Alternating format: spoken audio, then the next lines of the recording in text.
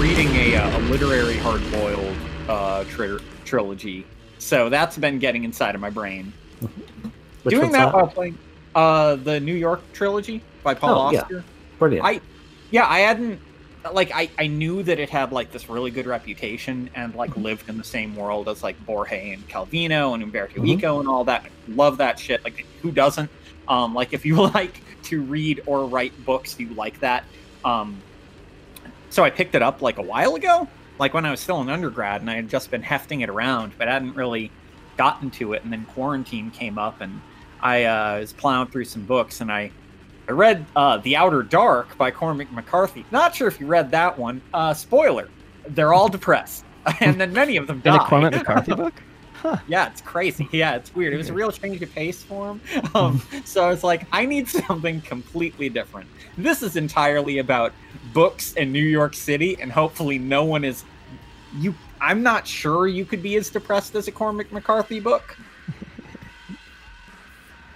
It was also a good change of pace considering my run with Cormac McCarthy, because I accidentally read them in like most to least depressing order. So, you know, by the time you get to the road and you're reading it, and you're like, oh, he loves his son. That's so nice. And someone's like, what? And it's like, yeah, it's so much happier than all the other ones. Someone loves someone else, as opposed to no one doing that. Yeah, and the son probably doesn't get eaten by that family at the end. Yeah, probably not. I mean, 50-50.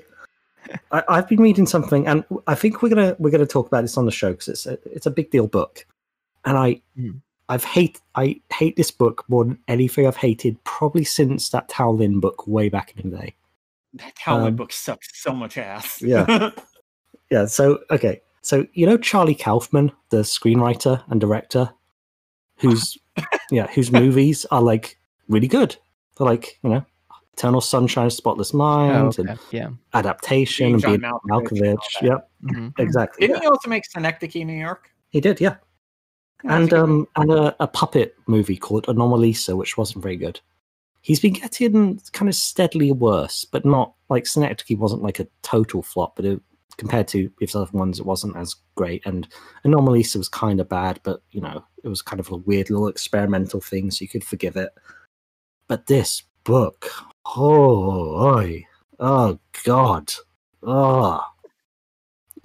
so he's trying to write in this like 2000s David Foster Wallace, Dave Eggers, all the Jonathans kind of. Fuck that! Yeah, exactly. I hate that shit sucks so fucking much.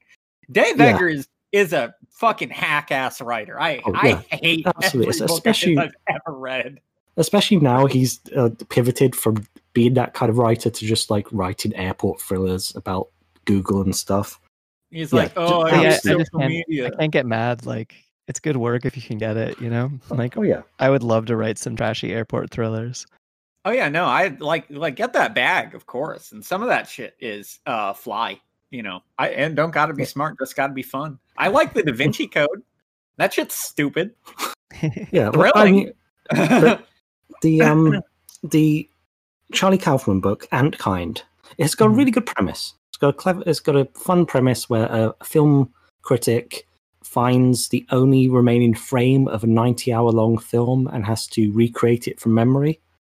That could turn out fun. It's very, you know, very turn-of-the-century postmodern novel stuff, but you know, it could still be fun. But then you read it, and oh god damn! And plus, he's entirely embraced like shitty divorced dad edgelord politics. So there's tons of stuff about pronouns in there. He's always doing the one joke, you know, did you just assume my gender? God. I mean, I know like David Foster Wallace. The trash takes itself out, I guess. Now I feel better that I didn't like Eternal Sunshine of the Spotless Mind. Yeah, like that's a good movie. No, I didn't like it. I can follow someone being it. Like, my thoughts about Charlie Kaufman in general are that, like, I like stuff that he does, but he strikes me very much as... So there's two kinds of clever work. there's work that wants to be good and arrives at cleverness through just like working on like, oh, this seems fruitful. Oh, this seems interesting. Oh, that'll work well with this. And then you wind up with something. Then there's people who want to be clever, even if it's not good whatsoever. And he always struck me as someone who like fetishized, like, I'm so clever. Look at how clever I am. I'm so much smarter than everyone around me. And it's like, bro, you're super annoying. Yeah. I mean, he's And a lot of that absolutely stuff hit is that. usually devoid of meaning. Like Yeah. Black There's- Mirror, I don't hate it. I also don't watch it. It gives me a panic attack sometimes. But it's like I've read so much science fiction, short science fiction, that one, Black Mirror is not as wildly original as it seems, and that's not actually inherently wrong. But the thing, I was talking to my friend about this, and the thing that really bugs them is that Black Mirror is like, I mean, it's edgelord. It's attempting to create emotions and create an effect through aesthetic, and that's cool. But there's no point behind that. There's no substance behind that. And so it's and that kind of helped me understand like what bothers me about it is it's not saying anything, it's just making you uncomfortable. And there's value in learning how to make a viewer uncomfortable and like have like oh wow moments, but there has to be not even like a propaganda point, but like a thematic point or even an aesthetic point, you know, that I just don't find, at least in the like 5 episodes or something that I've seen. And other people have gotten a lot more out of it. You're in good company here. I don't think either one of us are big fans of Black Mirror. No, I loved Charlie. What's his name? He does Black Mirror. I used to love him as a like teenager when he was writing for The Guardian, doing television reviews. Mm-hmm. He seemed very perceptive, but now I go back and read that and just cringe. And especially with Black Mirror, I can see all his like tics and all his. He's getting to that point just as Charlie Kaufman did, where he has, as a like middle-aged, middle-class, or probably upper-class by now, white guy, he has nowhere to go but political correctness gone mad. And he's getting there. You can tell he's got like an element of like traditionalism and revolt against the modern world going on in his stuff, which can sometimes turn out to be really fruitful and great, and you can critique technology and the internet and stuff, but then it also comes to like that kids these days bit that he seems to be getting close to every day. And like there's a value, I think, to I rub some people the wrong way with this. It's along the same lines of people that I rub the wrong way when I refer to certain kinds of heavy metal or death metal as like fucking stupid, and they're like, why would you say that about something you love? And I'm like, that's a positive. Like sometimes I want just dumb heavy metal. There's a time for very cerebral stuff, like Locrian tickles my brain in a very specific kind of way, and there's a time for that. And there's other times for like, well, not Manowar, because they've started talking about things they think and feel, and I did not want that. But you know that kind of like that world where it's like, this is a song about a sword. And I'm like, fuck yeah, man. I love sword. Smolder is that, where it's like it's perfectly done, pure aesthetics. It's not it's not trying to make some, it's just, and within sci-fi there's that beautiful world of fake deep sci-fi. It's meant to appear to be deep and appear to be philosophical, but it isn't. But that's fine, because it's the aesthetic of faux intelligence, if that makes sense.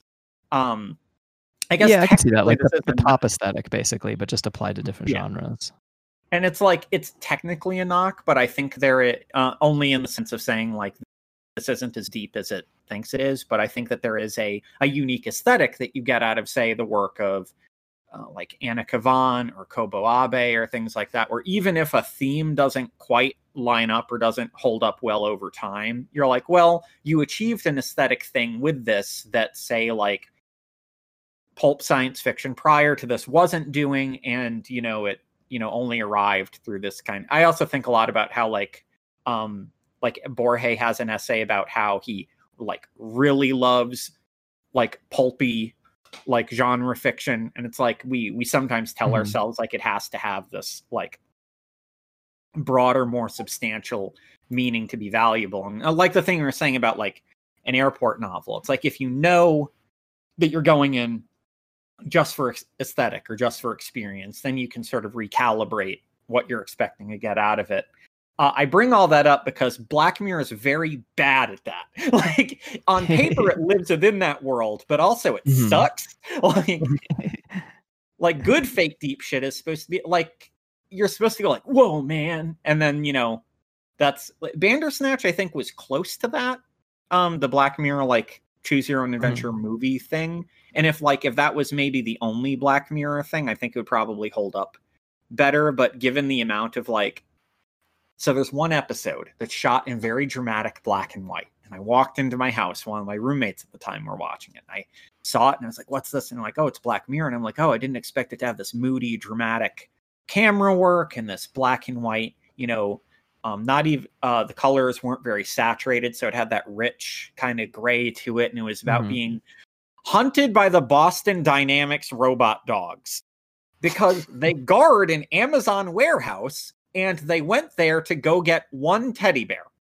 The whole premise that you're supposed to be thinking that they're going there to get medicine for like a sick kid. And then you find out that actually it was for a teddy bear. At one point, the dogs are holding a knife in their mouth and another dog is holding a handgun in its mouth.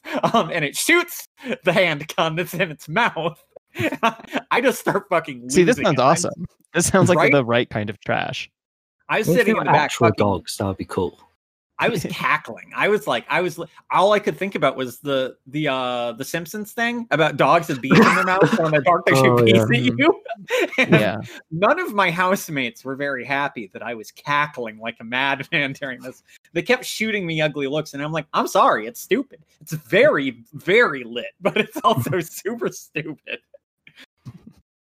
Can we talk about, well, first let's say hello, because this is an episode. Yeah. Hey everyone. I'm Gareth and that's Langdon. He's got banned from Twitter again. And but I'm back. Yeah. Can't keep him down. That's true.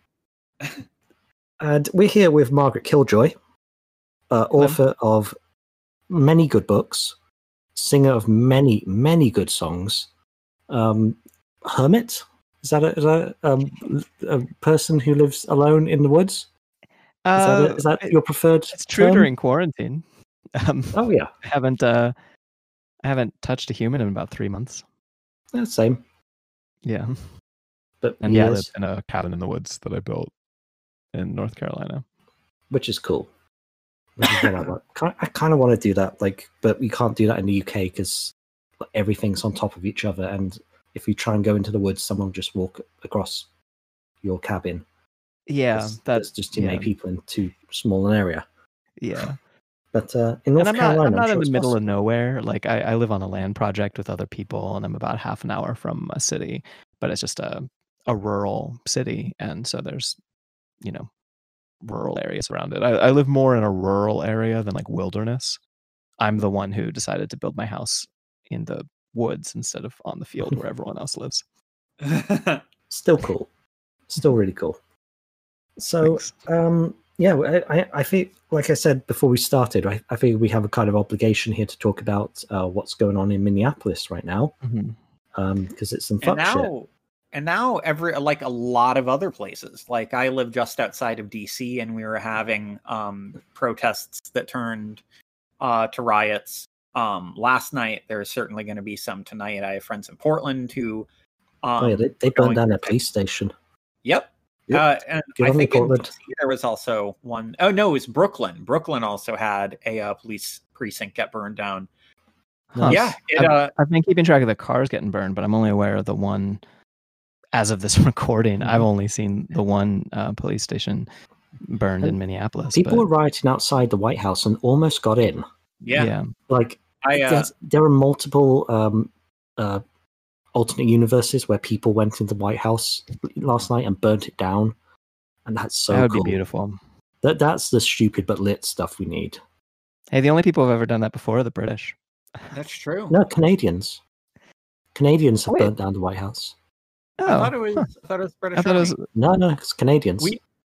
Maybe acting under British orders or something, but they were Canadians. I'm all right with anyone who burns down the White House. Yeah, they're all good. Yeah, that's just going to be good no matter what. North Korea could burn down the White House. That's still that'd be great. Like a communist then you come get and burn down the complicated. White House? You know, it's like, Like, I think Margaret can back me up on this one. We are taught the War of 1812 in a completely fucking ass backwards way in America. You're normally an adult before you find out that we lost. Like, I straight up, we aren't told that growing up. It's like, yeah, we fought the British a second time, and then so the Civil War, and you're like, no, there's a 50-year gap. What happened? And they're like, no, it's the Civil War now. And then, like, well, I had a Maryland license plate, and it was a War of 1812 license plate. We all know that, like, I think it was James Madison, or it was James Monroe, one of the two. It was Madison. Escaped. Him and Dolly escaped the White House with all the paintings of, like, George Washington and Thomas Jefferson. For some reason, those people were racist, slave-owning pieces of shit. They should have burned those, but.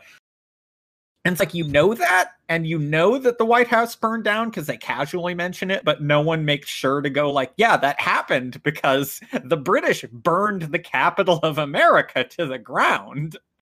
They went from Canada and got all the way down to Washington, D.C., and then burned the White House down because we lost.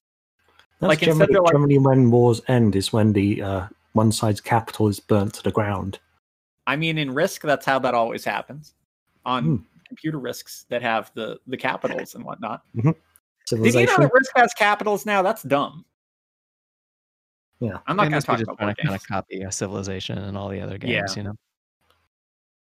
Risk seems kind of simplistic to me now after lots of turn-based strategies, you know? Oh, yeah. Stellaris? I mean, damn, I can't go back to Risk after Stellaris. Yeah. I can't play I've had good Stellaris moments anymore. playing Risk, though, in a way that I've never had playing Stellaris. You know, hang out with, like, because you hang out with friends in person to play Risk. So it has that added bonus of actually being an interhuman experience. And also, no one's ever gotten so angry from Stellaris that they straight up, like, get up, take all the beer, and leave the house, even though they live there. Like, Risk will do that to you. People will just take your stuff, they'll get in their car, and they'll drive away, and you'll be like, where are they going? It's like, I don't know, they didn't say anything. It's like, we should text them. It's like, you know they're not going to respond, though. My favorite moment playing Risk was in a squad yesterday. And we finally figured out that one person's goal was to kill this other person. And the other person looks at me and is like, Margaret, light my cigarette. And I lit his cigarette, and he was like, now kill me. And because he didn't want the other person to win and get their objective. And the person who almost won, whose objective it was to kill him, yeah, he definitely screamed, and I don't remember if he stormed out of the room, but that's fucking great. We've been playing for, like, I don't know, 6 hours or something at that point, you know. So I don't blame anyone being upset. Oh. But anyway, I think so in the US, right now we're having this really intense conflict. It will have changed dramatically by the time anyone hears this, because it's changing dramatically probably since the time I checked the news this morning. It's spread to a lot of cities, and of course the sort of liberal processes are in overdrive trying to separate good protesters and bad protesters. And for me, one of the most beautiful things about this round of demonstrations is, at least from where I'm seeing things, it's more resilient to being split into good protester, bad protester than any other large demonstration like this that I've seen in my lifetime in the United States. And I would guess that that's because in the United States, politics are, I mean, I actually think this is probably true all over, at least the developed world, but politics are substantially more polarized than they were 4 or 5 years ago before the current rise of fascism. And so liberals are trying to talk to the good centrists and be like, dear good centrists, don't we all care about these black people who were killed? We don't necessarily want to say it's murder, but we also know that looting is wrong and burning things is wrong, and it's not the way to get your message out. Whereas clearly it is a very effective way of getting one's message out. Whether or not it's ethical is entirely beside the point. I personally think it tends to be. But it clearly is a very effective method, and people are realizing that. And also they're just not falling for the sort of centrist establishment conceptions anymore. And so that's actually why I'm hopeful. I'm hopeful because the frontline people are not being ostracized in the same way that they usually are, at least right now that I'm seeing. And also that solidarity is spreading, and we have, at least 2 different bus driver unions in Minneapolis and New York City that are refusing to drive prisoners to jail. And that kind of generalizing, where basically people are able to see the rioters as like our side, whether or not we're at the rioting. I'm not. I'm complete armchair for this particular thing. I'm definitely sitting in my cabin in the woods because I'm afraid of a pandemic. But more people are seeing those people as like our side, at least from where I'm standing, and that's what gives me hope. I really have been loving seeing how intersectional this has been becoming too. Like it's still retaining the strong, like the fomenting leading element is still the sentiment of Black Lives Matter, but it's touching on all of these like live wire tensions that have been sitting just below the surface for some are relatively recent, like watching how specifically in America the pandemic has been handled, watching like literally in front of our eyes, like the richest 1% making tens of millions of dollars like individually off of the back of this, while other people are crushed into poverty, and any like ostensible CARE Act is just gutted by Republicans and Democrats both before it even reaches the floor, and we're just told to fuck ourselves. The anxieties around our concentration camps for brown bodies on the south of the border for immigration related reasons. Like we have all these like multiple tensions that have been sitting that people are coming together in a way that also still doesn't like try to take it away from what they don't. Like it's not, I don't see people trying to co-opt it either. It's just more like we've all been feeling this tension and watching a cop, another police lynching. It's been this very real like silver lining to a very an additionally real black cloud that like watching a lot of people just be fed up with fascist abuse of oppressed people, like regardless of the mechanic that brings it about. I'm kind of scatterbrained because I've just been watching it. So that I feel like half those sentences barely made sense, but no, I mean it's been really interesting today watching like because I'm obviously like 5 hours ahead of you guys, so I wake up. So what's going to happen 5 years in the future. Oh yeah, I know what's going to happen. Tonight's gonna be wild. I'm the only one who's ever made that joke before, so that's what's cool. But so I watch this kind of asynchronously with you guys, but it's been interesting this afternoon seeing the liberal blue check commentariat folks, the usual suspects, your Joy-Ann Reids, those type of people, all very, very suspiciously, one might say, quickly come around to the idea of all the windows were broken by white anarchists, which some probably were, whatever, and basically try and create this figure of the like out of touch grad student liberal Antifa Molotov cocktail thrower who's like trying to stir things up, and then the police get riled up, and then black people end up paying the price for it. That's been like that's the message. They've come around to that like more or less instantly. There was a little bit of it this morning. Then, and and I mean, I'm hoping that message doesn't stick because people actually experiencing things in these protests are going to see stuff different. And there's been, I've seen some like actual normal human beings believe this stuff, but I've seen it mostly from blue checks. And I'm hoping that wedge issue doesn't work, But I mean, tonight's when we're going to find out, like in a few hours. So I'm going to have to edit this together really quick so it doesn't feel out of place. Yeah, I mean, it'll work a little bit. If like Dark Thought, but if like the National Guard open fire and kill hundreds of people, then might just delete this parts of the episode. Yeah, that's reasonable. Like I mentioned to someone, so obviously, we've every U.S. president has been bad, and every U.S. president has been a war criminal. Can't say that enough. There are no good presidents. It's not even just that they're the head of a bad thing, and so they bear responsibility for it. That can be kind of still a lazy thing. Every president has actively done several horrible things to the point where it's almost fruitless to list all of them. It's more like pick a name and we'll go through it. But I'm not going to list every single war crime America's done against its own people and people abroad, because literally there's not enough time in the fucking day.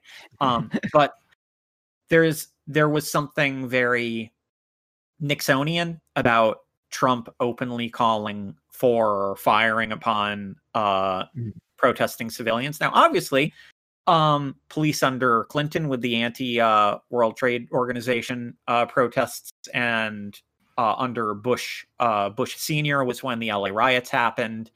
Obama, obviously, with Occupy and Black Lives Matter. Bush Jr. with the anti-war stuff. There have been firing on civilians with different kinds of rounds and munitions. Again, every single president. But the idea of openly calling for live ammunition to be fired at protesters and rioters. I mentioned offhandedly that statements like that are why it's advised that leftists privately learn how to safely operate a firearm. Like, don't make a big to-do about it. Don't like start posting on social media about all your guns and stuff like that, because drawing attention to things like that is the exact opposite of what you want. But it's beneficial to at least that's the kind of reason that people cite for why it's a good skill to have. Like, even if you don't personally own a gun, even if you're not comfortable around them, there's plenty of reasons to not be comfortable around them. Plenty of very good reasons. But to just know if something happens that you at least have that skill set. And getting into still like all above the table, all above the belt, friendly, respectful arguments with people, but getting into arguments with some people about like, well, it's reckless to encourage people to, think about using a firearm against the National Guard because, that's how you just get yourself killed, and trying to say like, no one's saying get a gun and start shooting at the military. That's fucking insane. Like, you will just die. It's different though when you have a clear and present threat that they may begin firing on you, and then the question is, so you're in a scenario where the National Guard is opening fire on you, what do you do then in that scenario? Because obviously, ideally, you never find yourself there, but when the president is calling for it, and we've already seen like under nominally our most liberal president, a hyper-militarized fascist police response to peaceful protesting. It's prudential to think ahead about that kind of thing and feeling. I'm not like, I think that's a very understandable position to hold, and I'm not actually anti-gun to any appreciable degree. But I think one of the things that actually really stands out about why this demonstration, this series of demonstrations, is more hopeful than other demonstrations that I support, like the armed anti-fascist demonstrations that have been happening for the past 4 years or so in the United States, in which leftists are also open carrying firearms. I have no problem with that. But the thing that is inspiring about this is actually it's largely unarmed character.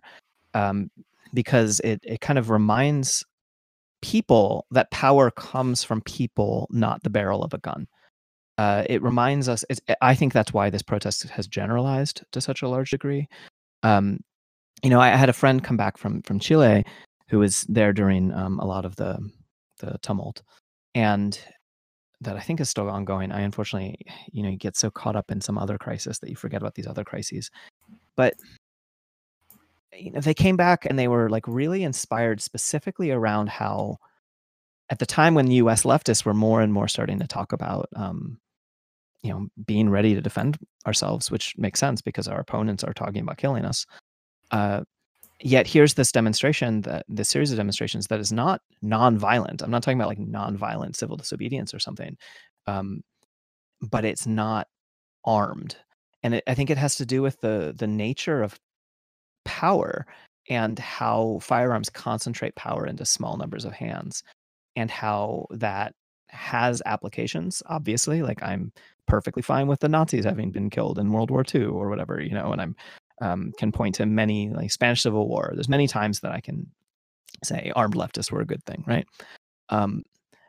But I think that revolutions aren't about seizing firearms. I think revolutions are about seizing agency over our own lives within these communities that we live in, and driving out the police, and driving them out with rocks is fucking awesome, and so I don't even mean to say that as like a complete counterpoint, although I would say that I would not morally judge or even necessarily strategically judge anyone who makes a different decision. But I think that if you face an army, run.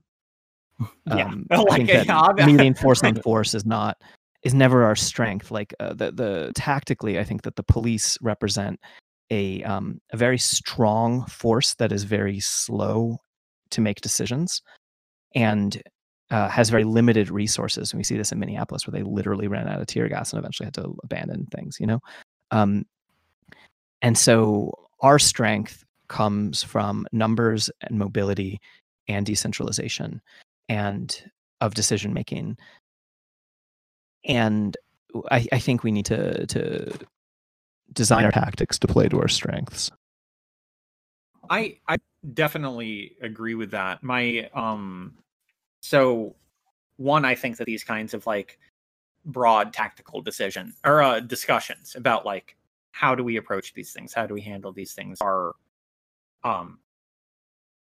just very necessary to have in general, because too often we let a couple loud voices dominate discussions about that, and that doesn't really benefit all of us. That's how we fall prey to things like Sean King, who's just a dumb racketeering piece of shit, a profiteering piece of shit. There we go. And I think that like your comments there were like incredibly sober and like nuanced in the good way. Like there's, because there is bad nuance that does that in order to just like make it harder to talk about certain things that are already tough to be brave enough to bring up. But that was the good version.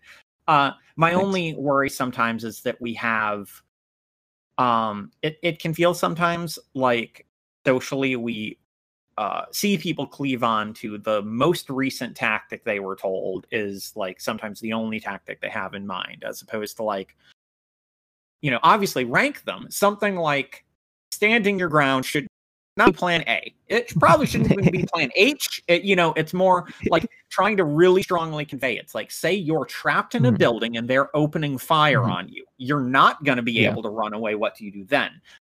But no disagreement with like, if you have the ability to not have guns fired at you, take that option. That's a great option. Like, the world doesn't have any benefit from martyred leftists slain by police fire. That's nothing. Like, there's that's only tragic. It's endlessly frustrating to see specifically like liberal voices continuously popping up who are more squeamish about the practicalities of like, so you witness someone like Trump, and you witness something like militarized police, and you witness something like the global imperial motive that capitalism is part of, but not the entirety of, and that racism is part of, but not the entirety of, and all this kind of stuff. And then you think people can... I have a couple friends who like almost singularly believe in purely peaceful protest and like more jokesterism kind of stuff. And I'm like, we did that all throughout George Bush Jr.'s presidency. and we have 1 million Iraqi casualties. Like, it didn't do anything. It didn't do anything because they don't fucking care. Like, they are fine with peaceful protests because that doesn't stop anything. Like, and it's not to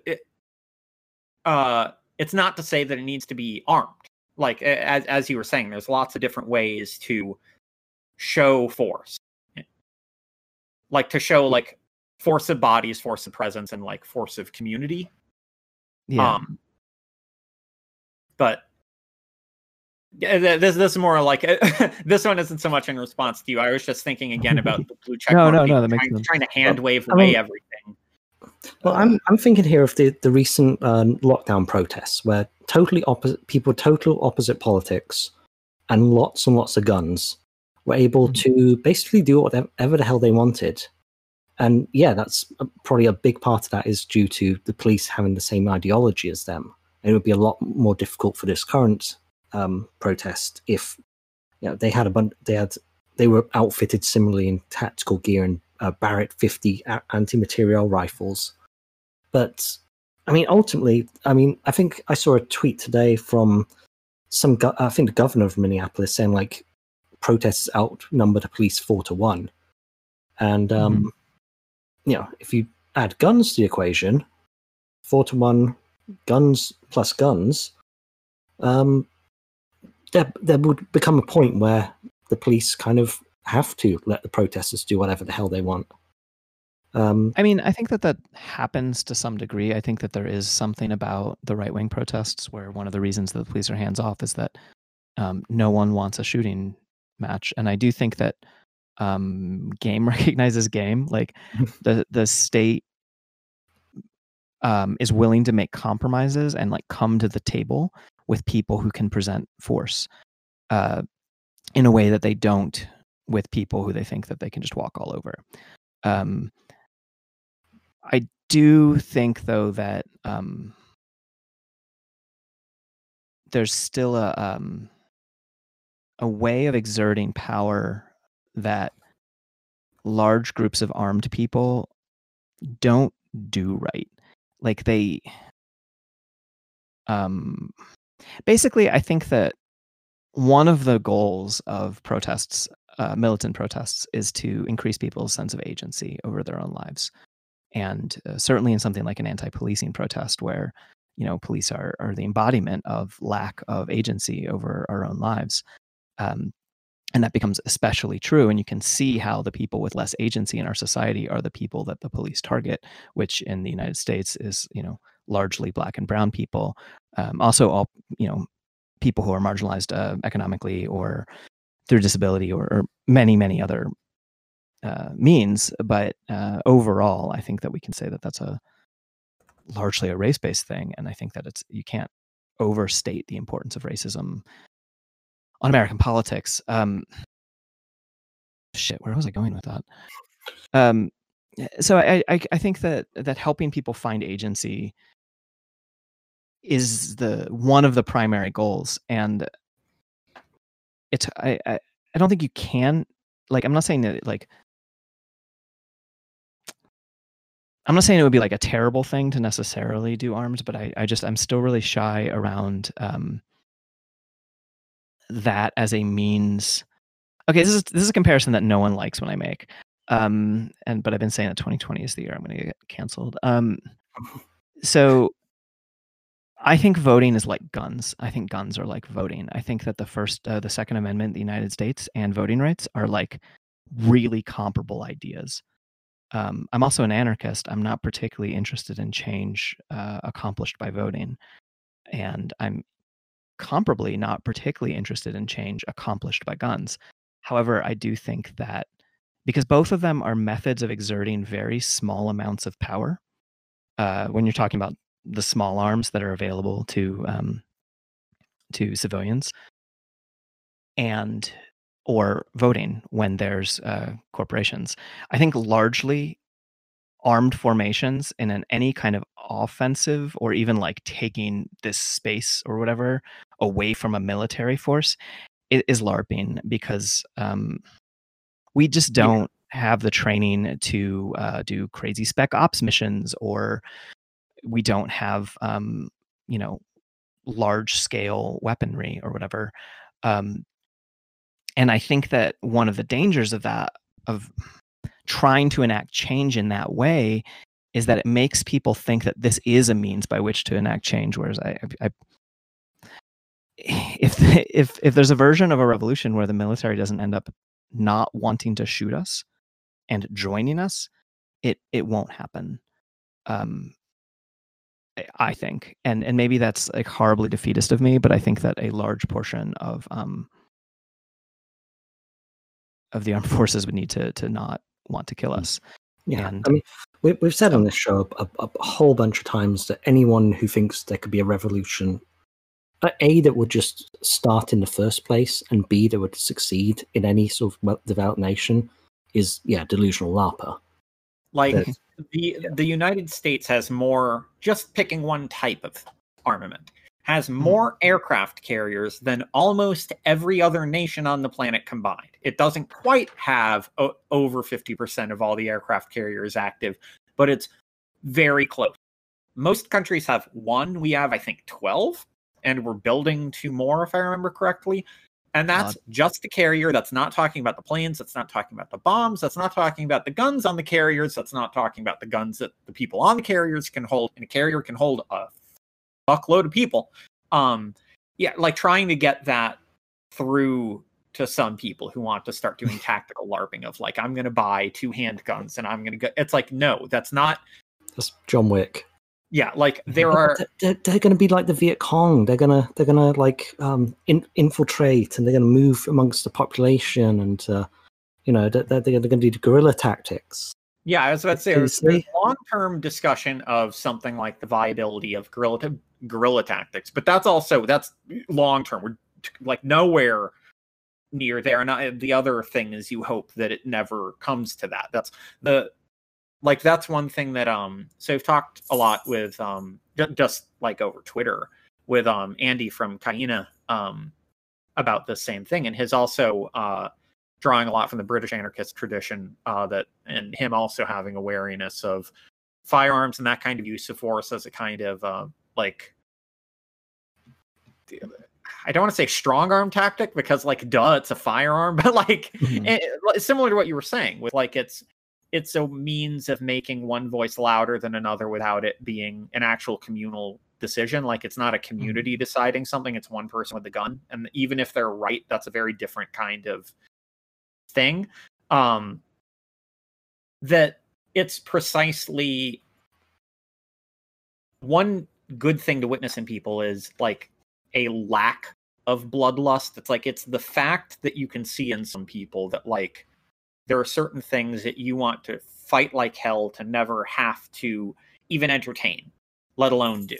Like, you want to have, all these other options. That's the exact same spirit that leads us to do things like strive for an end of oppression of the global South, or strive for broad, democratized and socialized healthcare, not just within communities, but broadly over the globe, because it's American universal healthcare wouldn't mean much if we were still looking at places in Central America and the Caribbean, where in Africa, where we are price gouging the shit out of common medical stuff, basically to keep them healed. Oh, you don't want to sell us copper? Then we're not going to sell you necessary medical equipment, and then your people are going to die of the flu. Which is a thing that happens. That's the biggest issue with the Iranian God, I forget what they're called. I forget what they're called because I'm stupid. Embargo. There we go. Is it embargo? Sanctions. There we go. Thank you.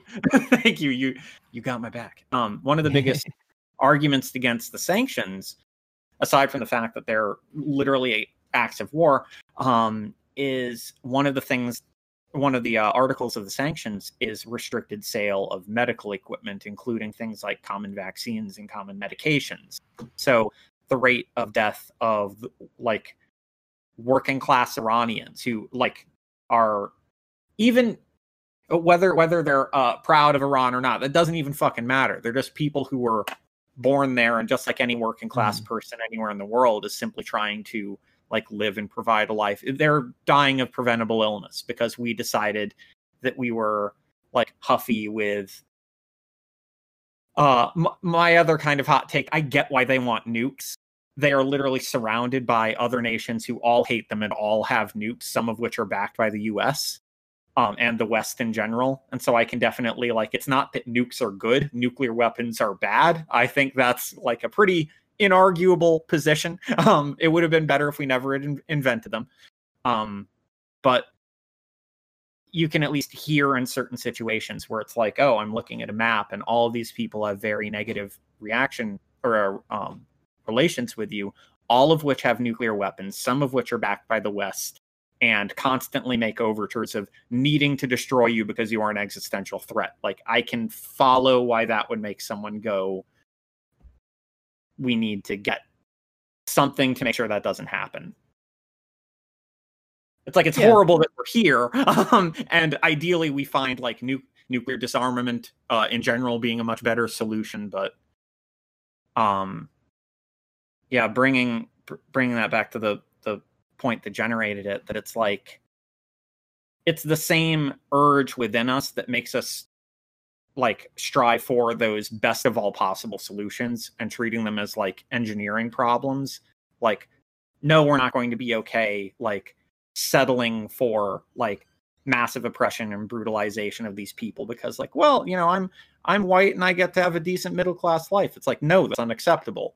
It's that same spirit that I see within people who are like, I can understand firearms as a tool, but I also want to never have to use that tool. And it's like, that's exactly the kind of person who ideally would be talked to about this stuff, as opposed to the person who's like, you mean if I become a leftist, I get a gun? It's like, no, leave. Like, you go outside. Like, yeah, I mean, I'm not, you know, when I say that I'm not anti-gun, I also, I mean, I'm actually really interested in the community defense model that, you know, has lots of different names with different personalities attached to it, like John Brown Club and Socialist Rifle Organization, and lots of like individual formations.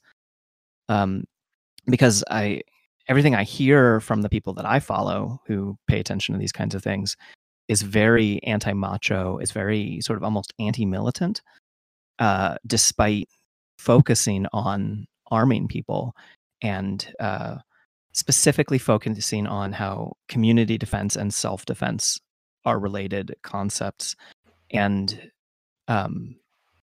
you know, and I live in the South as a trans woman. I'm very sympathetic to, and I've been doxxed by Nazis and stuff. I'm very sympathetic to considerations of self-defense.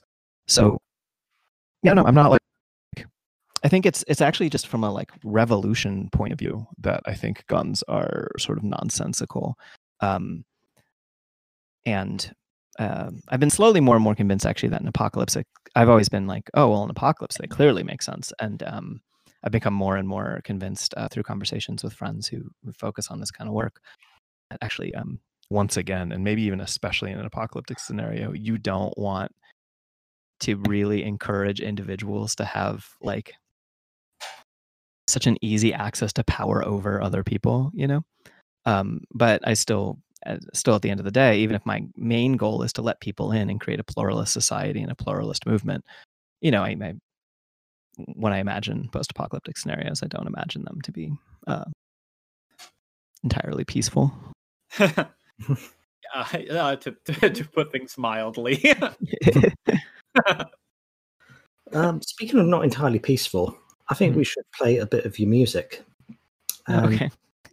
Because, yeah, like I said, this is one of my favorite albums I've heard this year. Probably my favorite. So I think we've already played a song off of it on a previous episode, but whatever, gonna do it again. It should stop being so goddamn good if it doesn't want us to play it all this much. Just make bad records. Right? I've done that. Most of them are harder to find. No, I've listened to your Nomadic War Machine stuff, and it's good. So don't put yourself down on that one either. But that was the first stuff that I listened to because I'm a big old Deleuze boy. The running joke is that I will I will mention Deleuze once per episode. This is the one that counts, Gareth. Don't worry, I'm not going to get into I it. was actually going to bring up Deleuze. I think you ended up cutting me off when I was about to bring up Deleuze earlier. I was about to bring up his influence on the Israeli Defense Forces and their tactics as a possible model for us. But we'll save that for another day. But yeah, we love our Deleuze here, and someone was like, "Oh, you like extreme metal and cerebral shit? Here's some like experimental stuff." And I'm like, I'm in. Like, I'm looking at the name, I'm in. But what's funny is that I'm kind of like, I'm clearly very interested in the Nomadic War Machine concept, although I named the band in 2010 or something. But I actually think it's fundamentally false. I just think it's a really interesting, fundamentally false premise.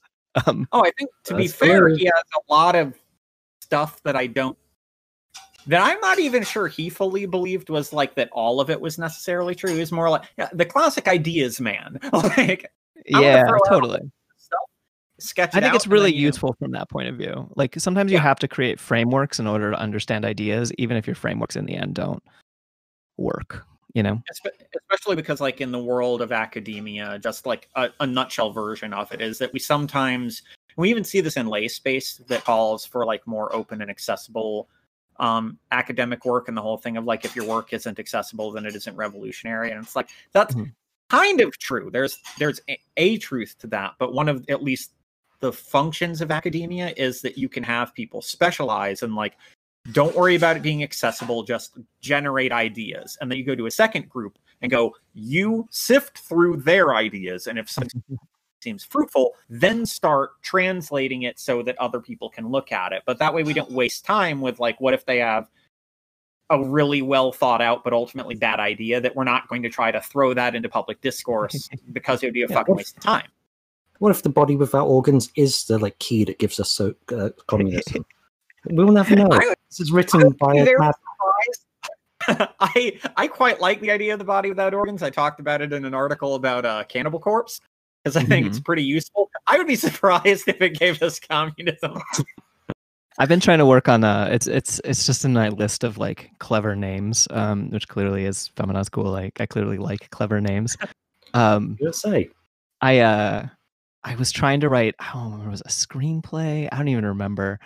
Called A Body Without Organs, and it was going to be a horror story about someone who was so mad at all of the like anarchist news trolls. This was like 10, 15 years ago, that they started doxing them and then hunting them and then killing them in their homes. But the horror of it is that each time when the protagonist would open the door to kill this troll who said vicious, horrible things about them, it would be someone that they've like known for like 10 years and like deeply respect or, care about. And then they would kill them anyway. And that was my A Body Without Organs plan. I don't remember how I was going to tie it into the philosophical concept. I might have just been stealing the name. Luffy from One Piece is a body without organs. Don't even know. He's made entirely of rubber. He doesn't have organs. He's just a rubber boy. Brought up to lose. You cannot bring up anime. I'm sorry. Yeah, whatever. I was like, who's that? I have no idea. Okay, we're going to play Bury the Antlers with the Stag by Feminaz Cool. We're not going to talk about anime or Deleuze ever again. Those are dead. It's Feminaz Cool.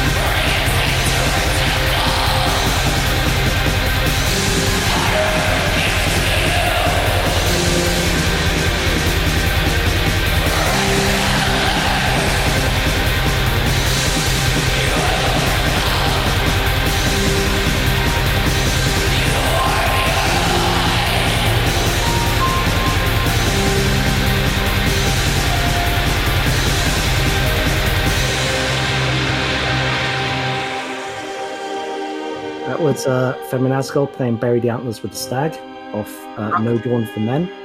Probably my favorite song on the record. Like I love like the vast majority of the songs on it. In that I love all the ones that I'm looking at. That's all of them. There's only 8 songs. Okay, yeah. So but yeah, that's why I shouted when Gareth announced that one, because I was gonna be like, can we play Bury the Antlers of the Stag? Because that's so fucking Yeah. But my favorite, I know. that song was the first song that Laura actually wrote most of the words for that song, and it was kind of a catharsis song for her. And we recorded it. It was actually the first new song that we wrote for that album. Yeah, I think it was the first new song. We actually played it live a little bit back when we were still playing from the old album. But then we recorded the vocals of it sort of last after we'd recorded the rest of the album.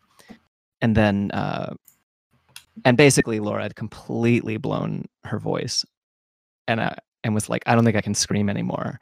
And I was like, what can you do? And she's like, I think I can shriek. And I was like, all right, here's the microphone. I need you to shriek some lyrics. And that moment of her shrieking Bury the Antlers of the Stag is like maybe the last bit of vocals that we recorded for the album. And we just like looked at each other and we're like, we have now found our like Wraith Queen screaming to her minion's voice. And we're pretty excited about it. So yeah, she's a phenomenal vocalist. Oh yeah. So how did this being like a solo project to it being a band? So I wrote the first album, the first EP, just basically like to deal with a breakup. I like tried to date a straight girl, which like doesn't really work out, and often happens to trans girls.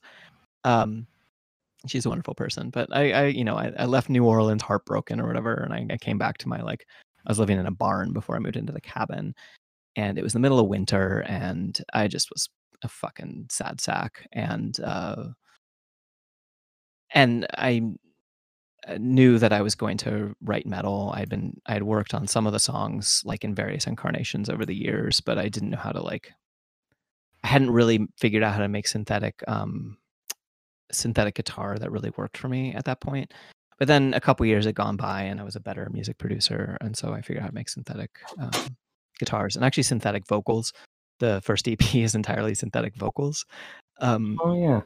The only thing that's an actual sound that wasn't made by my computer is the Rain sample that's on that album, and which I put in because I'd been listening to Rain on the Steel Roof of where I lived or whatever.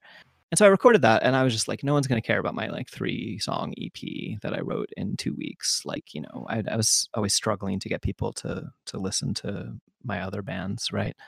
And I kind of underestimated, one, how much the metal community is a community, and two, how much a clever name, how far it'll get you. Or maybe that it's like really good music or whatever. But I mean, and free that like at the time that came out, like anti-fascist black metal was having a thing. There was like many. The timing was timing was great. Yeah, which I didn't even know. Like I don't even know if I'd heard Dawn Raid at that point,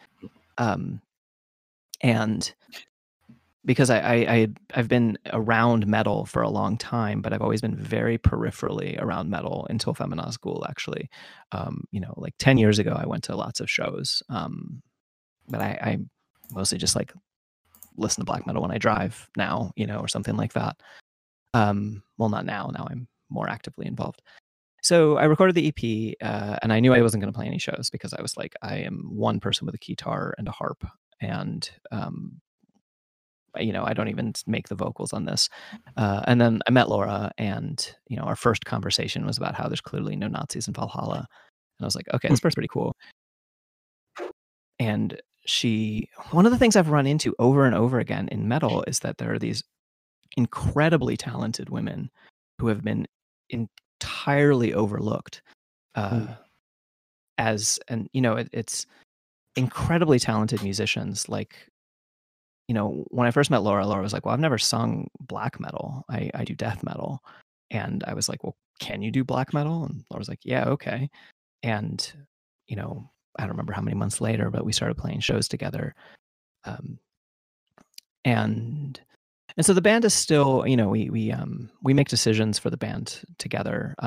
But musically it's I write all the music, and I write most of the words, and then Laura does what I cannot, and imbues them with emotion and meaning, and screams them. And I think I needed that, or there probably wouldn't have been a second Feminazgul recording. I think in terms of what I could do entirely on my own, I think I kind of like said what I needed to say, even though, again, like the music of the full album, I wrote all of. Yeah, I mean, like I said, just absolutely phenomenal album, and a huge like leap above the first one was really good. That this is like absolutely leapt into hyperspace. Thanks. And so what's it about?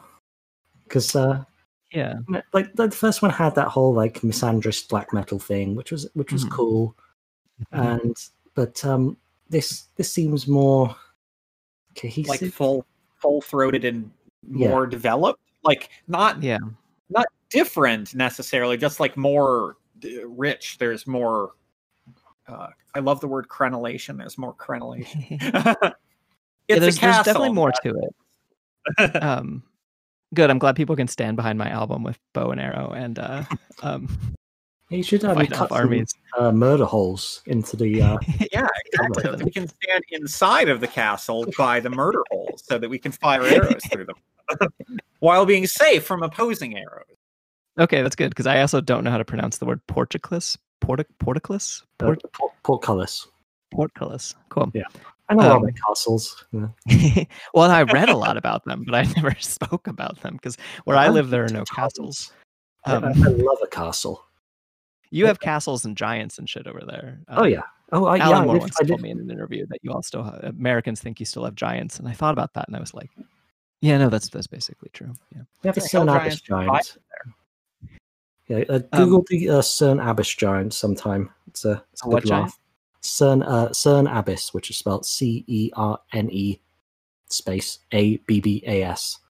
It's a it's supposed to be like a Neolithic giant. Oh, shit, like he's got a huge old he's hung like a he's hung like an old world guy.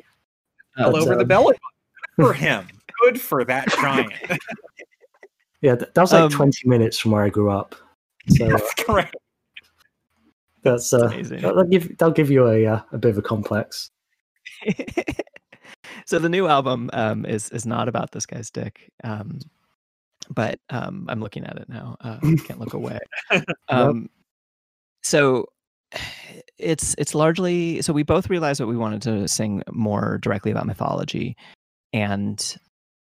but largely it derives from a mythology that I and some other of my friends work with, which centers around a death goddess named Ea. And it basically is a way of like kind of understanding that we're temporary and learning to take power from the fact that we're temporary. And so this kind of like, instead of viewing a goddess of death as this like negative entity, like even sort of almost, it's not even like a satanic negativity. It's not a like we revel in the evilness or something, but instead it's this like, no, this is where beauty in life comes from, is from rot and from decay, and from the fact that we're not immortal, is what imbues our life with meaning. And I can tie that in easily with my obsession with Lord of the Rings, which obviously comes across in the name. Because I think one of the things that's discussed is the concepts of immortality between the elves and the humans is one of the more interesting sort of sub-themes of the whole series. I mean, the second track is called I Pity the Immortal. Yeah. So, it's also like the most depressed of the songs. It's definitely it's like it's not really like, what is it, DSBM or whatever. But it's like not that. I definitely was like not in a real happy place when I wrote that song. But but yeah, and the first song is called Ea, the Mother of Death, and is basically an invocation to bring her in. It was designed for when we play live, which who knows when it's going to be right now, quarantine and all that.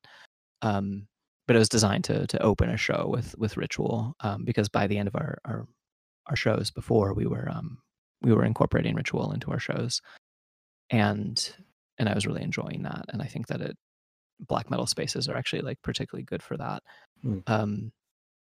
So yeah, that's what the album is about. The album is about the beauty of I mean, it's timed sort of like awkwardly well, where I wrote all of this, most of it, majority of it I probably wrote in November and December, and finalized recording in January and February. And it's about death, and it's about rot, and it's about how temporary we all are, and about taking strength from that. And it came out right as all this shit happened. And as everyone was getting ready to accept death into their lives, that's like a thing that we don't quite talk about when we talk about COVID. We talk about our own safety, we talk about the safety of the people around us, but on some level, it's also about this like mass acceptance that like we probably know people who we care about and love who are going to die, Yeah, I mean, there's even the processing of the communal trauma of in what was it, about 4 months now, 100,000 dead. Like, even if we don't know them, just that notion of, yes, I'm vibing very hard with what you're saying. Yeah. And I write about all that shit because I'm like, I don't technically identify as a coward, because I think bravery is a thing that happens when you are afraid and you do things anyway. And so by that standard, I'm the bravest person you're ever going to meet, because I am afraid a lot. I'm a very anxious person. See my full quarantine. And so I write about all of this stuff because I need it. I write these spells not because I'm this like all powerful witch or something, but instead because like I fucking need this. I actually literally when we didn't know, the first couple weeks when we were just like, is it already here? Because we knew it had like at least a 5 to 14 day wait period, right? So it was like, is it already too late? Is it whatever? And I needed to go get shit. I needed to go to my studio and get like my piano and my harp and things like that. And I like listened to this album to work myself up to be strong enough, to be brave enough to like go out into the world back, and which is like sort of bullshit, right? Because everyone else has to go into the world constantly and shit. But it's like, I don't know, it's where I'm at. Yeah, I remember when this whole thing kind of first started. I remember tweeting, "This is different this time, isn't it?" Because it wasn't going to be like SARS or the swine flu. I mean, I had the swine flu and managed to write up my whole master's dissertation during it while quarantined, because it was fine. Yeah, it wasn't as bad as a regular seasonal flu. I was okay. But it turned out to be just different this time. And like I'd go to the store every day, because I just live around the corner from a quite good supermarket, and there would be like no pasta on the shelves one day, the next day no toilet paper, the next day no rice, and just reporting back to my family every day on like, shit's different this time, isn't it? It's really different out there. It's a weird thing to be living through, isn't it? Yeah, it's not the world that I got used to, No, I mean, like, but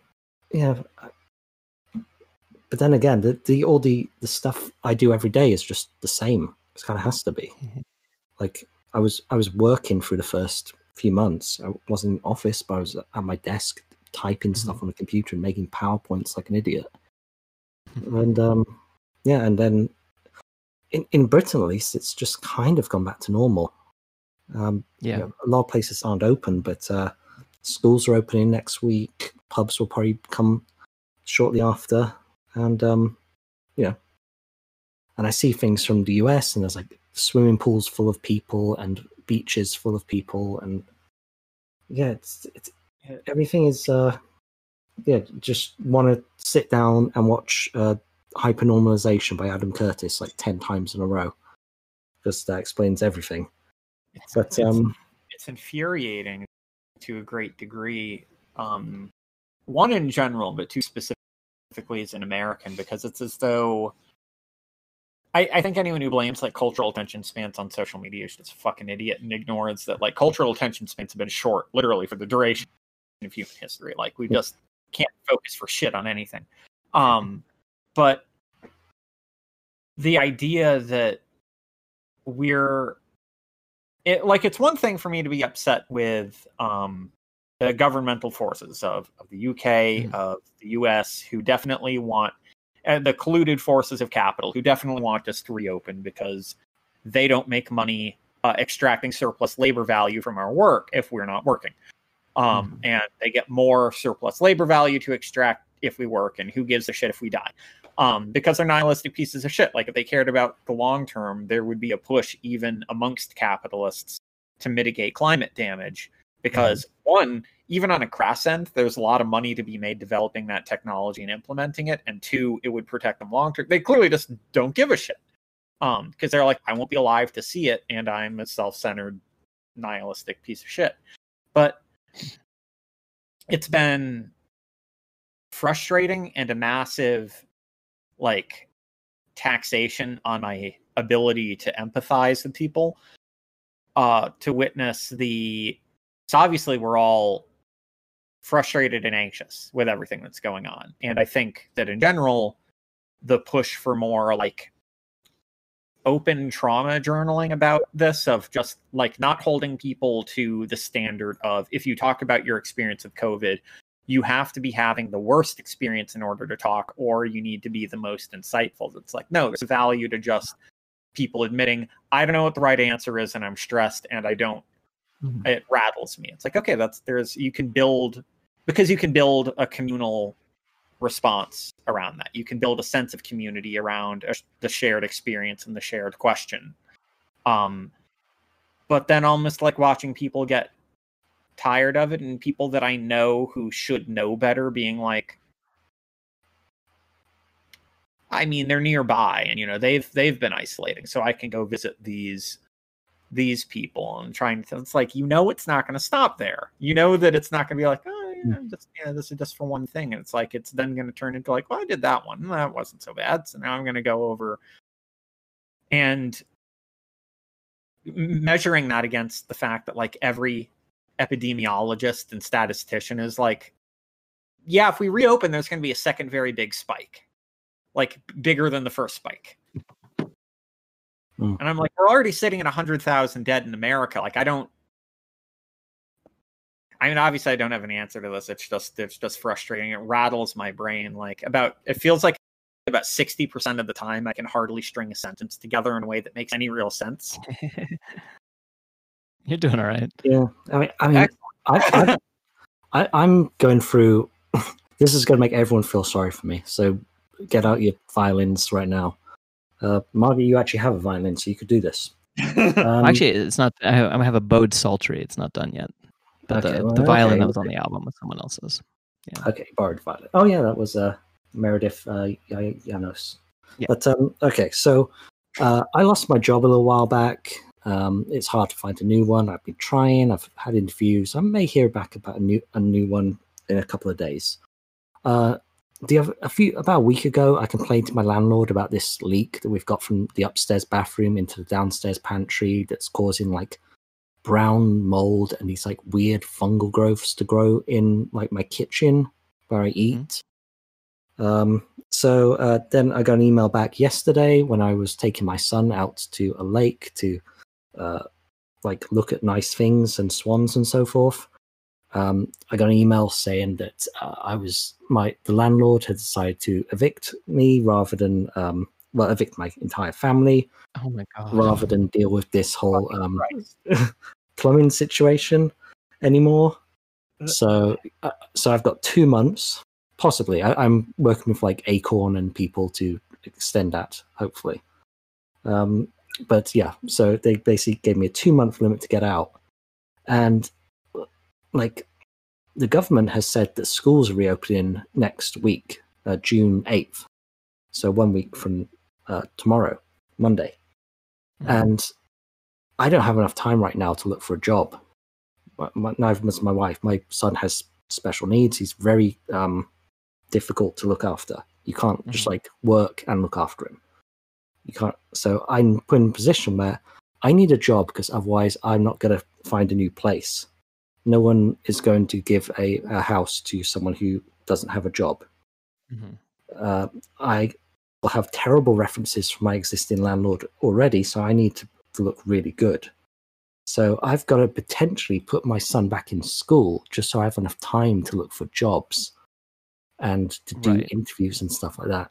Which means you have to put your kid's life at risk and your family's life at risk. Exactly, which means, I'm putting my life, I'm putting his life at risk. I'm putting everyone he goes in contact with, because for all we know, he may be one of these asymptomatic super carriers.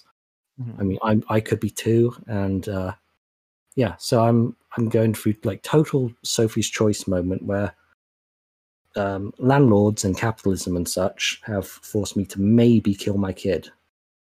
So violins now. Really fucking sucks. Jesus Christ, dude. Yeah, I know. Yeah, that's it's been a rough few weeks, but that's just like, and that's probably not the worst thing that could be happening. I haven't lost any family members or friends or anything right now, so knock on wood. But it's just fucking sucking for me right now. It's I would really much prefer to be living in a cabin in the woods right now. I know you probably when you like go to the bathroom or whatever in a pit or whatever and wipe with a leaf, you're probably thinking the opposite, but it's much preferable to private renting at the moment. Well, it's funny because like most of the time when people are like, "Oh, I wish I was in your situation right now," I want to be like, "You have broadband and a shower. Leave me alone." But I'll take my setup over yours right now. I'm sorry. Yeah. You have broadband. You're coming through fine, so it must be okay. It can't be that bad. I have a cell phone booster that's attached to the outside of my cabin. Basically, as an antenna that runs through across the other side of the cabin, and so if I put my cell phone immediately against the repeater and then tether to my computer, I have enough internet to chat. But when someone signal calls me, it's a crapshoot, because then my phone isn't immediately next to my report. Now that you've explained the circumstances you're dealing with, my limited internet does not feel violin worthy. Yeah. And you're missing nothing on Netflix as well. So very little going on at the moment on Netflix. Nothing good. Oh no, I lied. There's that Epstein documentary. That's probably pretty good, but otherwise pretty bad. Gospel was wild. No, okay, we're going to do that on a Patreon show because I had thoughts about that. But I can follow having thoughts about it. That's why I chose the word wild. Yeah, it was wild, all right. But and plus I entertain fantasies about leaving behind the internet like every moment. The internet has totally done a number on my brain. I think it's caused ADHD in me. I remember being very able to concentrate as a child, and since getting internet, I cannot. And I fantasize about moving out into the middle of nowhere a lot, but I can't do it because I'm in Britain.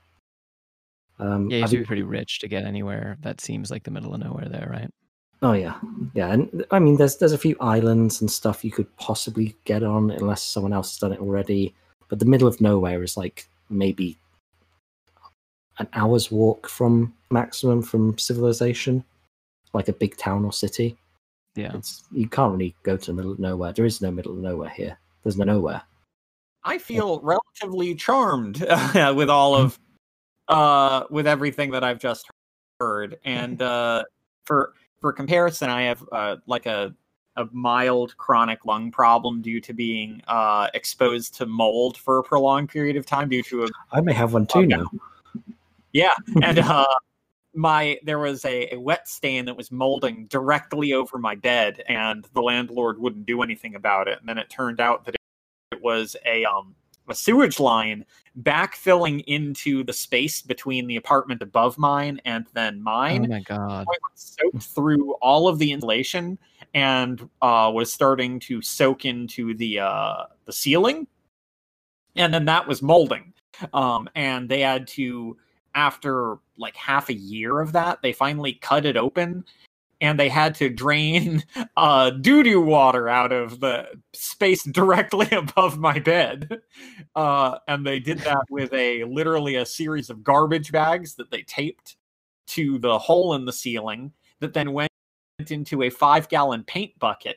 And anytime they flushed, my upstairs neighbor would flush their toilet, it would sound like a galloping horses, as their doo-doo water would filter not into a pipe, but into a paint bucket in my fucking bedroom. Like, whenever they flush it could be worse. They're pissing their shit with just the land next to me. And then people in masks and fucking hazmat gear would have to come in and take it out because they're like, yeah, it's a biohazard. And then my landlord was like, hey, we feel bad for this. We've knocked $100 off of your rent for this 1 month. And I was like, I'm gonna fucking blow my brains out. And they were like, you might do that, but the people who signed on your lease will have to cover the remainder amount, and that's your mom. And I was like, this is a dystopia. So now I have lung problems due to the amount of doo-doo and pee-pee water that I had to huff for that period. And so COVID is scary. Yeah. Imagine. I routinely vomit foam. That's a fun thing. Apparently it's non-harmful. You can just sometimes develop body problems that make you throw up white foam, and it doesn't mean anything's wrong, which is weird. The body sucks. Having a body is not fun. Relatively speaking, technically, I'm the one on top right now.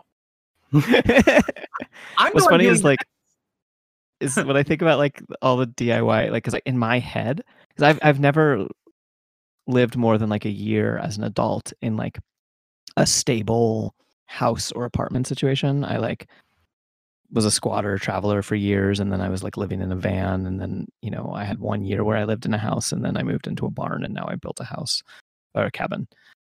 So I have this utopian idea of what it means to like have an apartment where everything just works. You know, you just have like a fridge that's like full of food. I don't know how it gets there, but there's just food there, and like there's just a stove, and you can just. And so because like I've every piece of my fucking cabin, like I went without hot food for a week because I let's go with did not successfully follow the instructions long term. Okay, so you know how like propane devices always say leave this propane, like burn out all the extra fuel in the line once you turn it off at the tank, and everyone ignores that and just leaves fuel in the line. Well, it turns out you have to follow that, or the regulator breaks, and then it just pumps propane into your house like in a pressurized jet. And that was entirely my fault. I have no landlord to blame here. I built every fucking aspect of this house. So that was and so I'm like, I hate plumbing. I just wish someone else was doing it, you know? I'm terrified that the same thing's going to happen with my like pressurized water line on my sink. And I'm like thinking about adding a whatever. This is not my off-grid podcast. But I like, which you do have, and I haven't mentioned yet. You are a member of the International Brother/Sisterhood of podcasters now. Oh, it's true. Podcasting. Although I didn't have enough electricity to do it. I only now finally have enough electricity to start my podcast again. As someone who completely takes electricity and internet for granted, I find that idea really charming. That's a very beautiful idea. Not having enough electricity is something I've never experienced in my life. Like maybe it becomes really interesting. Many games consoles into the plug, so I can't plug in my phone charger or something. That's a problem. I literally went and got a Nintendo Switch because it uses less battery than a computer, and my anxiety was video games are like one of my main anti-anxieties. And I was like, I need Skyrim, and I'm willing to go out and buy a really expensive gaming device because it plays Skyrim and barely uses electricity. You're one of the only people that will admit to liking Skyrim. I say admit, literally, everyone likes Skyrim. I do not believe that people are like, oh, Skyrim, I hate why is he releasing? He's releasing it on everything because it's fucking good, you piece of shit. And everyone's played it for 500 hours. You don't play 500 hours of a game and you're like, that's fine. Like, yeah. It's one of the best anti-anxieties that's ever been developed. Like, I'm mostly just annoyed because it's like one of the only like cultural phenomenons that our entire generation, like several generations, all share. We all know Skyrim. Like, if I start doing the theme tune that everyone joins in, that's just Skyrim. I love how deeply angry I get when I'll be in Skyrim, just bipping and bopping through a cave or whatever. Then I'll hear shh, and I'm like, oh no, and then a big icicle one-shots me. I'm like level 98. I'm in like super enchanted armor. I still die in a single fucking hit to one icicle. Like nothing can kill me except icicles. And I'm like, you son of a bitch! And someone's like, why are you yelling? And I was like, Ice Wizard. Ice OP. They need to nerf ice. Abolish ice. I thinking about that. I'm so angry thinking about this fucking, because I'll just be chilling. I'll be like, oh, it's a bunch of mud crabs. This is cute. No, there's a little crate. There's 2 gold. Oh, this isn't that. And then just shot in the head by an icicle, dead. Mm-hmm. I love that you're describing it like the way that when I play a first-person shooter, my experience is. Like, wow, look at that pretty architecture. Why am I dead again? Mm-hmm. Well, you can always play Fortnite. There's no pretty architecture there. It's for babies. I played Fortnite once. I won instantly. Fortnite is for babies. And yeah, that's all I have to say on the subject. Well, so, and I never get to play these games because I, for certain, don't have enough internet for gaming. You know, which is probably for the best at the end of at the end of the day. I'm annoyed that I can't, you know, I've never played Fortnite. I don't play first person shooters online. I haven't since like the late 90s, not because I'm like too good for them. I'm actually really shit at them. It annoys me how bad I am at them. But just, I haven't had regular internet as an adult except for like a couple months here and there, you know.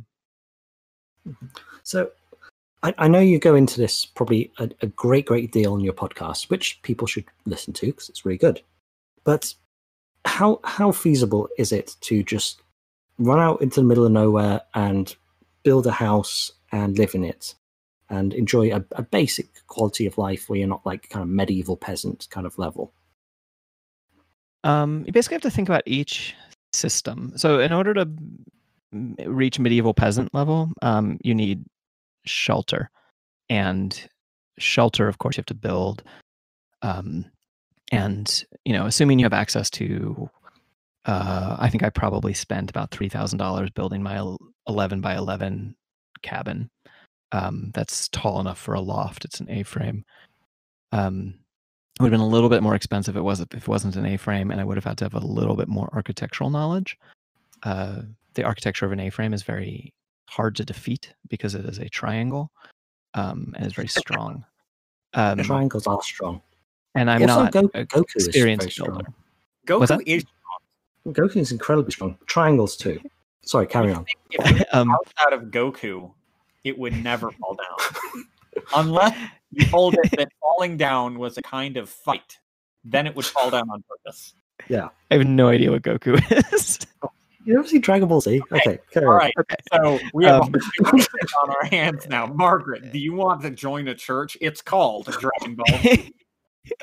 I probably do. I usually end up liking whatever these weird things are. You will. That are actually very normal. Yeah. It's great. So you have to build anyway, carry on.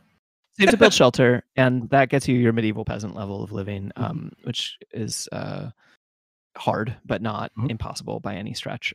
You want to insulate it. Insulation matters a lot, at least as much in the summer as the winter. But then every step of it, pretty much solar power is the only off-grid system that is if you're somewhere where the land that you have has access to a spring, and especially if that spring is like up a hill that's behind your house, then you can talk about doing DIY hydropower. But functionally, for most purposes, solar is kind of your only game in terms of any kind of affordable solution. And you need a fair amount of solar power if you're going to be using any kind of like modern devices. You're pretty much, certain things are just pretty much going to be off limits on a small scale off-grid power situation. You're probably not going to have an air conditioner, and you're not going to have an electric heater, and you're not going to have an electric stove. Like things that just take fuck off amounts of watts that we, again, don't think about the wattage that various devices take. Having a desktop computer is actually substantially harder than having a laptop by, several hundred watts. And so you're going to need your solar, you're going to need your water system. I currently basically have about 100 gallons, which I don't know what translates to in the normal world that doesn't use gallons. I have 2 big barrels full of water, and I use that for my shower, and I use that for drinking and for washing dishes. But I have to filter that water. It comes from a neighbor's well. I basically ran a hose like 500 feet to a neighbor's well. They know about it. They're fine with it. But it doesn't stay attached. I just fill up these barrels every now and then. Other people do rainwater catchment, and that's brilliant. Other people get if you have money, you can get one with a well, with a septic system, with lots of other sort of amenities. But if you're doing it all DIY, you're probably going to end up with a rain barrel, and you're going to have to filter the hell out of it before you drink it. And you're going to think about the water you use when you take showers and wash dishes. It's basically everything becomes a resource that's harder to come by. I use propane for my heat. I would not recommend it. I would recommend that you build a chimney and get a wood burning stove. Fuel is easier to come by, and it also dries out the air. If you live anywhere with any kind of humidity, a wood burning stove is a much better system. I just don't have room for it in my tiny house. I hate the tiny house movement. It just annoys me. Never move down to a tiny house. If tiny house is a step up, hell yeah. But even if you're getting a cabin in your middle of nowhere, you don't want to live on 3 meters square, by 3 meters by 3 meters or whatever. You actually want to live with multiple rooms. One of the things that becomes really interesting while living in the not wilderness, but nature is constantly trying to get into my house, is that the separation between inside and outside spaces becomes incredibly important. And having any kind of if I built it again, I would have a covered porch. It would be very hard for me to incorporate a covered porch, unfortunately, with the way that I built my house. And I just have a regular porch. But a covered porch is an incredibly important space to take off your wet clothes before you go into the house. There's just there's so many things that we get rented. It's not just power and water and the resources we use, although that's absolutely true. But yeah, and it's funny because I actually don't one of my whole things is that I kind of romanticize my life because I more or less have to, because it's how I live. So I might as well enjoy it, and I might as well find it beautiful. And I also chose it, but I also try not to. I kind of try and fight the before this, I used to hate van life. I lived in a van for 6 years, and it was always these happy smiling white couples surfing every day or whatever, living in a van. And it's when I lived in the Pacific Northwest, everything molded constantly, and I had incredible problems because it was impossible to dry the air in my van.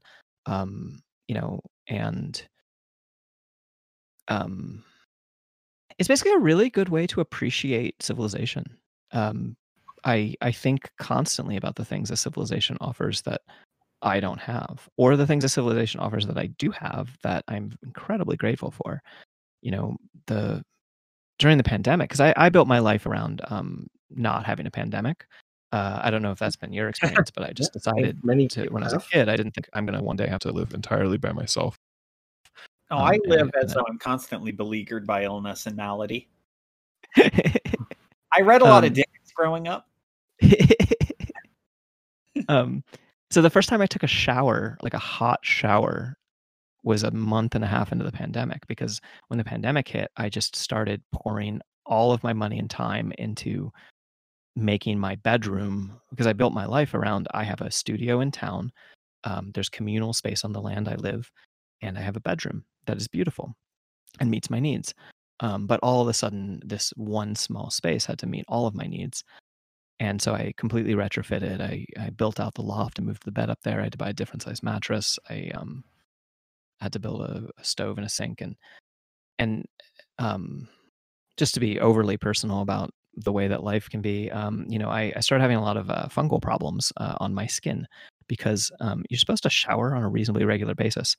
And I kind of used up all of my my like 9 lives of hygiene when I was like a Crosslord travel train hopper kid, so my body is really quick to be like, oh really, I'm just gonna like grow some weird rashes over there now. Like, and yeah, and so I'm sitting there and I'm like, and it can get bad enough to be serious problems, and I'm like, well, the solution is I have to wash my clothes every day. How do I do that? And I need to wash my body every day with soap. How do I do that? And so I was scrambling to stay one step ahead of this. And when I finally, to build a shower, I had to get a rain barrel. I had to get a hose to fill the rain barrel, because I live up a very steep hill and I'm not hauling it up 10 gallons at a time. And I had to install a hot water pump.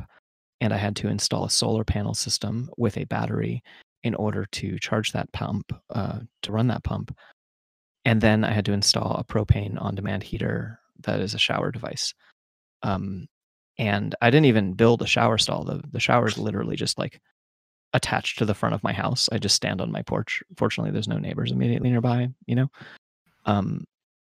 And I started fucking crying, laughing, a month and a half into isolation when I took the first shower. I felt like, those moments in I watch really trashy movies and shit, right? I don't remember if it's the book or the movie, the Save Matt Damon on Mars movie. Oh yeah. I was like, Save Matt Damon, that's Saving Private Ryan. Then you said on Mars. Right, I was like, yeah. I waited. The idea that Tom Hanks, the idea I've that read Tom the book Hanks, and seen the movie, and I can't remember the name of it. It's The Martian. The Martian. The Martian. And I felt like him, when he like first, I don't know, grows food or whatever, and he's running around in light. Whereas in reality, I'm far more like Thoreau, which is to say, like right near civilization and being fed by people bringing me food. So I mean, in this case, it's the male person bringing me food, but the mail carrier. But so that's when we're not in pandemic, off-grid life is really beautiful. It's a really good way to disconnect, but it's I would recommend building it up before moving in, if you have any choice in the matter. Yeah, well, I don't, so that's good then. But yeah, and sorry, what was it? I've forgotten now. The name of the podcast. It was yeah. So I actually have 2 podcasts, because I do constantly obsessively a million things and then let them fall to the wayside way too soon. I have one podcast I've been running for about a year called We Will Remember Freedom, and it's a podcast of anarchist fiction that before the pandemic was just me buying stories from other writers and then interviewing them about their stories after a voice actor reads the stories. And then I started another podcast, perfectly timed except for the fact that I live off grid, called where's my brain? Live Like the World is Dying.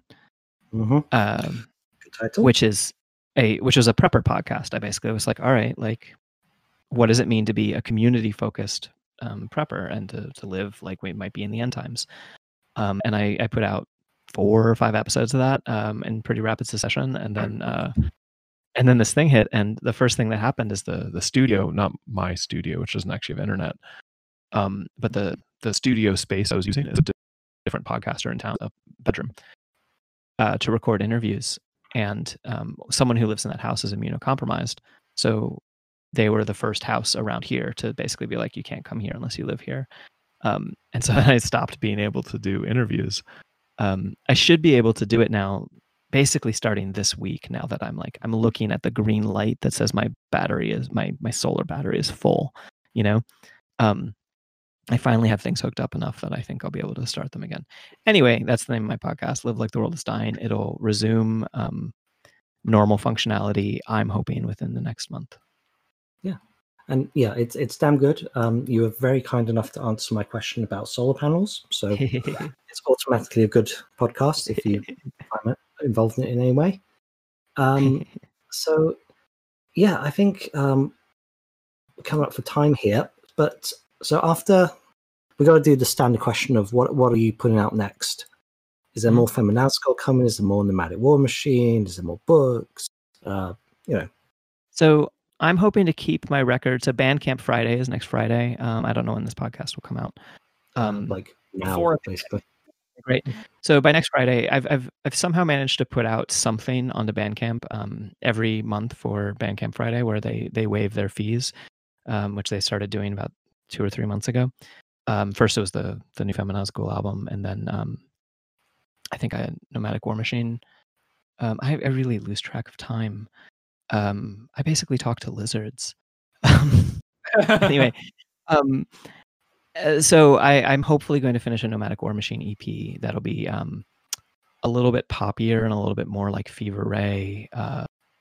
Fever Ray meets Chromatics, maybe. Nice. That I have 3 or 4 of the songs done, and I'm going to add at least one more. And hopefully that'll come out. It'll probably be called Are We Not Monsters? And what else? And so I'm working on a book. It is way past deadline, and if you're listening and you're my editor, I swear I'm working on it, and I'm not even lying. But as soon as the pandemic started, I was like, I'm going to get so much writing done, and I got so much writing done, and then it wasn't even an electricity thing; it was a morale problem, pretty much. I'm writing a piece of tie-in fiction for the role-playing game Freeport. It was a Pathfinder setting, and it's a pirate. It's like a pirate utopia that kind of went to seed and is no longer so pirate or so utopian. And it's a fantastically interesting universe. I'm so used to building all my own universes for everything I do that at first I was like a little like, oh no, I don't get to just make up everything constantly. But the thing about this world is that I was like, okay, they hired this like trans woman anarchist. They're going to get some like crazy shit, right? It's still going to be, I try and write like accessibly or whatever, because that's the style of reading I like doing, but the ideas in it are certainly going to be radical. And I was like, how am I going to, shoehorn in these like radical leftist groups within this world? And then I'm reading the game book and I was like, oh no, they already have like 4 different incarnations of this like built into the system, which I hadn't seen in a D&D. It's not D&D, it's legally distinct from D&D. High fantasy derived. It's all derived from Michael Moorcock. We would pretend like it's from Lord of the Rings, but it's all from Michael Moorcock. A Michael Moorcockian derived fantasy world. And I'm actually mostly working with the existing stuff within it. And I'm writing a novel that originally was going to come out this fall, and there's a chance that that'll still happen, but it'll be out at some point. Yeah, those are some of the main things. I am working on new Feminazgul, but very slowly. And another Vulgarite EP is probably in the works. Vulgarite is my solo Doom project that I started while I was impatiently waiting to record Laura. So I started doing my own vocals instead of synthetic vocals on a doom metal project called Vulgarite. And I'm also, and this is the thing that will be the strangest result of my quarantining, is I am building instruments and writing a language, and I'm going to write a neo-folk album of prayers to fictional gods using instruments that I make. in a conlang. I'm sorry? In a yeah. language. Yeah. I only have one verse. so far written of one of these songs, and one of the instruments is done, and 3 of them are in progress. I'm having trouble with the humidity. The humidity is keeping the finish on my instruments from drying. Everything is just harder than it needs to be. If I had air conditioning, I would not have this problem. Yeah, on the other hand, if I had air conditioning, I probably wouldn't be writing an album of fictional prayers to fictional gods on instruments that I mean, you've kind of solved the problem of whether neofolk is fash by just making nationalism for a country that doesn't exist. Now, how can it be fash now? It can't. So it's a good approach to solving the problem. Yeah, that's actually always been my, I have another existing neofolk project with someone named Jack who lives in Montreal that also is kind of on hiatus because of we were planning some tours for this summer that of course are not happening right now, and I miss songwriting with them, but part of that was just a kind of like, well, it's not gonna be fast when I do it. I really love the idea of ultra nationalist neofolk for Clone Uqbar Orbis Tertius. Was that kind of Laibach? Isn't that kind of their thing? Is that they make fun of nationalism by having created a fictional country and then being like uber nationalist, but they're like actually very actively trying to take the piss? I did not know about the fictional country part. I mean, I had a friend who was more into them, and so like I've heard a lot of their stuff, but I didn't. That'd be tight. I only kind of peripherally keep track of it. I couldn't tell you the name of the country. I have friends who are like, "This is my passport to this." And I'm like, "Okay, that's cool." It's really weird. I'm more of a metal guy, so we have Gwar for that. Yeah. And Gwar mythos. And I loved Gwar in 2008. A metal magazine asked a bunch of metal bands who they were backing for the presidential election, and most people were like Obama or whoever the fuck ran against Obama. I don't remember his name right now. And then Agalok, who I guess have since turned out to, I don't know the details. I don't want to say anything wrong, but Agalok, who was more left at least, was like, we demand the abolition of all political systems. And then Gwar was like, we advocate impaling all politicians on giant wheels of oversized knives. And I was like, they win. That's the best answer to this question. Actually, the Agalok thing had a happy ending, so I'm Facebook friends. Oh, good. Please, with some of the members. Tell me about it. So without getting too deep into it, so obviously all of the other members, aside from the guy who said something pretty gross and anti-Semitic, were like, we strongly disavow what this guy just said. The group's already broken up, so don't worry about punishing us or anything, but we don't support that kind of thing. Right. They were all still in contact with each other. Like the split was about as difficult as the split of any long-running band tends to be. Like, a lot of, you invest emotionally into that. It's not an easy thing to call it a day on, especially something that's very acclaimed and has been around for over a decade. But they still were in contact. So two of the members actually basically just like got lunch with the guy and were like, look, we want to explain to you why. And like their drummer is of Jewish heritage. So they were like, we need you to really recognize that what you said is not just generally harmful, but like it directly harms people that you know and care about, and like really grasp that. And apparently he was very receptive to that, and then like profusely apologized to them. And the way that they conveyed it was like it was in language that wasn't just I'm sorry for having like hurt people I care about. It was like I should never have done that. That was just great. Yeah. And so they were quiet about that because they were like, it shouldn't be about that kind of thing. But they were talking about that on like their private Facebooks just for them and not. So I have no reason really to doubt the veracity of that, because they weren't trying to like make money off of it. They were like, we wouldn't feel comfortable trying to like pump that out so that we can sell more copies of our records. They're like, that's not the point. Like the point is that our friend did something fucked up, and we pulled our friend in and we're like, hey, John, shut the fuck up. And he was like, oh shit, fuck. Like, that is a happy ending, and I'm glad for it. I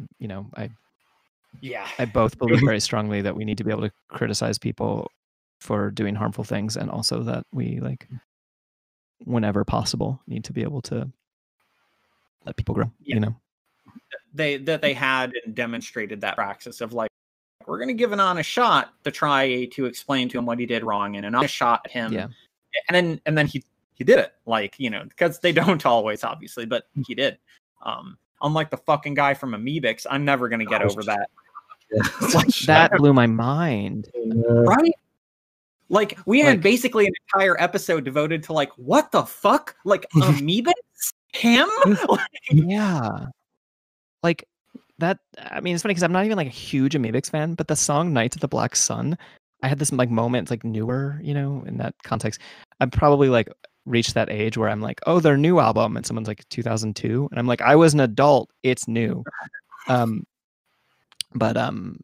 Yeah, I'm like, this is one of the best anti-fascist songs, you know, this is like a fucking anthem, you know, and then Lord. And he gets into Alex Jones. Yeah. And all that follows. But we should cap off this episode with I mean, we could play some more Feminazgul. We could even play that Amoebix song. Well, I don't know. But we could play more Feminazgul, or we could play some Nomadic War Machine, or we could play whatever you like. Your choice, dealer's choice. Do you want to play a Volgarite song? Absolutely. I love Volgarite, so that makes sense. I name all of my songs very random, obscure things. If you know the songs, you should pick one. But if not, I don't know. My brain doesn't know songs. We have album titles. Yeah. Fear Not the Dark, nor the Sun's Return is the album title. So we've got What Curse Comes This Way, His Words Are Void, They Will Fall, and A Decade of Prophecy. If you want something heavier, then They Will Fall. If you want something that's a little bit more melancholic, A Decade of Prophecy. Since we're ending on a happy note, let's go for heavy. Okay. So that was They Will Fall, yeah? Okay, so we're going to play They Will Fall. You at home are going to listen to it because it's going to be really good.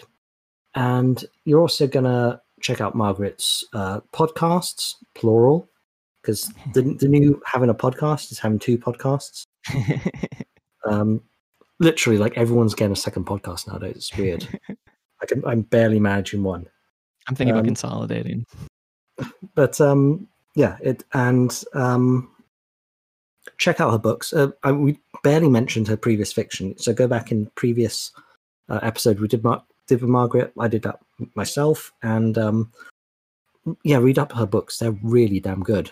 And listen to her invented language, ultra nationalist for a country that doesn't exist folk project. It's going to be internationalist, not ultra nationalist, but still. So I think it should be nationalist for a country that doesn't exist. I think that'd be funny. But, we're just editing it. Well, thanks for having me on the show. No problem at all. No, thanks for coming back. I think you're the only person. Let me see. Oh no, there's been a few repeat offenders here. So we know.